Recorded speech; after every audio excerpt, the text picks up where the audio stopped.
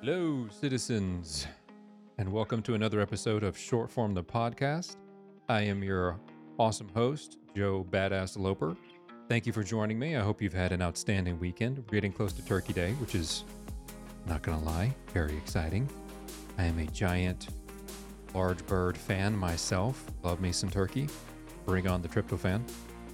Today, we're going to be talking about motivation, but not in the sense of so much how to get motivated, but rather what is motivation and what is not motivation. It's really important that we understand the difference between those two things. Before we jump right into today's topic, though, a little tidbit, a little something fun here at the top of the show. The Library of Congress is the largest library in the world. Everybody knows that. But did you know how many items are actually in the library? 173 million items. Mm-hmm. Mm-hmm. 173 million. Each day, each working day, they receive roughly 15,000 items, and they add about 10,000 of them to the collection. Store that away for your trivia cocktail hour mindset. So let's deconstruct what motivation is and isn't, because it's important that we understand to get things done, to accomplish the goals we want to, you have to focus on the process rather than waiting to be inspired. Because if you wait to be inspired, you could be waiting for a really long time. Now, this is different. Motivation is very different from the hustle and grind mindset. This is not the same thing. Hustle and grind culture is short-term thinking. Think of it like hacking your way to something. If you're trying to burn the candle at both ends, it's usually for a short-term goal. If you're thinking that's the long-term play, it's not. And there's a lot of studies that show it is not good for you. What is the misconception of what motivation is? Motivation is not something that you should be constantly in a state of, right? Because staying motivated constantly is like staying happy constantly. Right? It's possible, but usually you're going to need a lot of drugs to make that happen. In other words, it's fleeting. It's not reliable in that I can always count on this. Now, if you rely on something that's inconsistent to give you consistent results, you're setting yourself up for failure. Now, that's not to say we can't use motivation, absolutely, but we should not rely on it. Jeff Haddon, who wrote The Motivation Myth, which, by the way, I recommend everyone read this book. It doesn't really matter where you are in your life. If you're listening to this podcast, regardless of what you're trying to do, you should read The Motivation Myth by Jeff Haddon. It's great. It breaks down a lot of what we're going to talk about today, but the whole book is really about understanding what motivation is and isn't, and really creating processes and habits that get you there. It's a little spoiler alert for what we're going to talk about in a minute. Now, this is what Jeff wrote in one of his quotes from the book. Motivation is the fire that starts burning after you manually, painfully coax it into existence, and it feeds on the satisfaction of seeing yourself make progress. I know the words. Motivation is not something we wait for. Motivation is actually something we create by doing the work, by creating the processes that give us the accomplishment of checking off the box, of finishing the task, which creates progress. That then creates motivation to go to the next step, to continue that process. Steven Pressfield wrote The War of Art. And he talks extensively about the resistance. It's what he terms basically anything that tries to stop you from accomplishing not just what you want to do with your life. He goes into a lot of great detail about how the resistance is really an evil force trying to stop you at every turn from being truly great.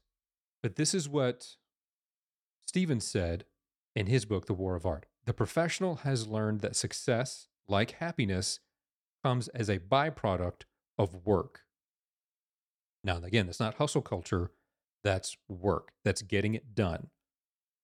Success and happiness are the result of something. Motivation is the result of something. That's really the mindset shift we have to focus on here. And I thought this was really interesting. I read this on a website called Positive Psychology. And this is really talking about what motivation is, and they're trying to get, and obviously they're getting into a psychological view of it. But ultimately, what motivation is a desire for a change in behavior, thoughts, feelings, self concept, environment, and relationships. And I interpret that it is the motive for behavior, right? It's the reason for action. This is what motivation is. Because I think that what happens is motivation is a lot like hope. Hope is one of our greatest strengths as human beings. It is truly powerful. However, it can also be a sort of poison to the soul if it goes unrealized. So, motivation is very similar to hope in that regard, I think. Now, motivation, like I said before, is not hustle and grind culture. It's not the go hard or go home, because what that demands is that you be productive at all times, regardless of your status or the goal. And when I say status, I mean you personally, like your status, your mental, your physical, your emotional, your spiritual well being. Where are you in that? Hustle and grind says to ignore that. Just go. Every day, I push myself beyond my limits because if I work hard enough, it'll just happen. Like if I just push myself, go, go, go, bam. And that's not true. Far from true, actually. Now, this is different from having, like, say, time sensitive goals, which are temporary, which is why time sensitive goals, short term goals, are okay. And this is why, not necessarily if you're pushing yourself for a short amount of time, again, that's not a bad thing. Hustle and grind is more of a long term permanent status. That's where we get into trouble because it can lead to burnout, first and foremost. It is inevitable that hustle and grind will lead you to burnout. You're going to fall out. It's just a matter of time. It can lead to just overall physical fatigue, mental burnout, emotionally. You start to lose track of who you are. And what really can happen is because things can take time to manifest. What you do today can take a year of years to actually come into fruition. But if you maintain that hustle and grind without regard for how long something will actually take, it can feel like you're not making progress. And that can lead to resentment of what you're trying to accomplish. You can actually start resenting your goal because it's not coming fast enough. This is what Stephen Pressfield talks about as the resistance. We're actually undermining our own efforts by doing this. So, how do we avoid this? We've talked about what motivation is, and we've talked about what motivation isn't. What are some ways to avoid this and start creating a better way to accomplish what we want to accomplish? I think an overall healthy mindset is striving for balance daily. So each day, it's not about pushing yourself beyond your limits. It's not about wearing yourself out. It's not about burning the candle at both ends. It's about finding balance. How much can I get done today? Realistically, even if you're, you know, going full on, full bore out, let me do this until I pass out at my desk. Eh, eh. It's again about work life balance. It is never a good idea to push yourself to the point of just mental, physical, and emotional and spiritual exhaustion, and especially at the detriment of relationships for this idea of a goal, because that idea of a goal may never happen.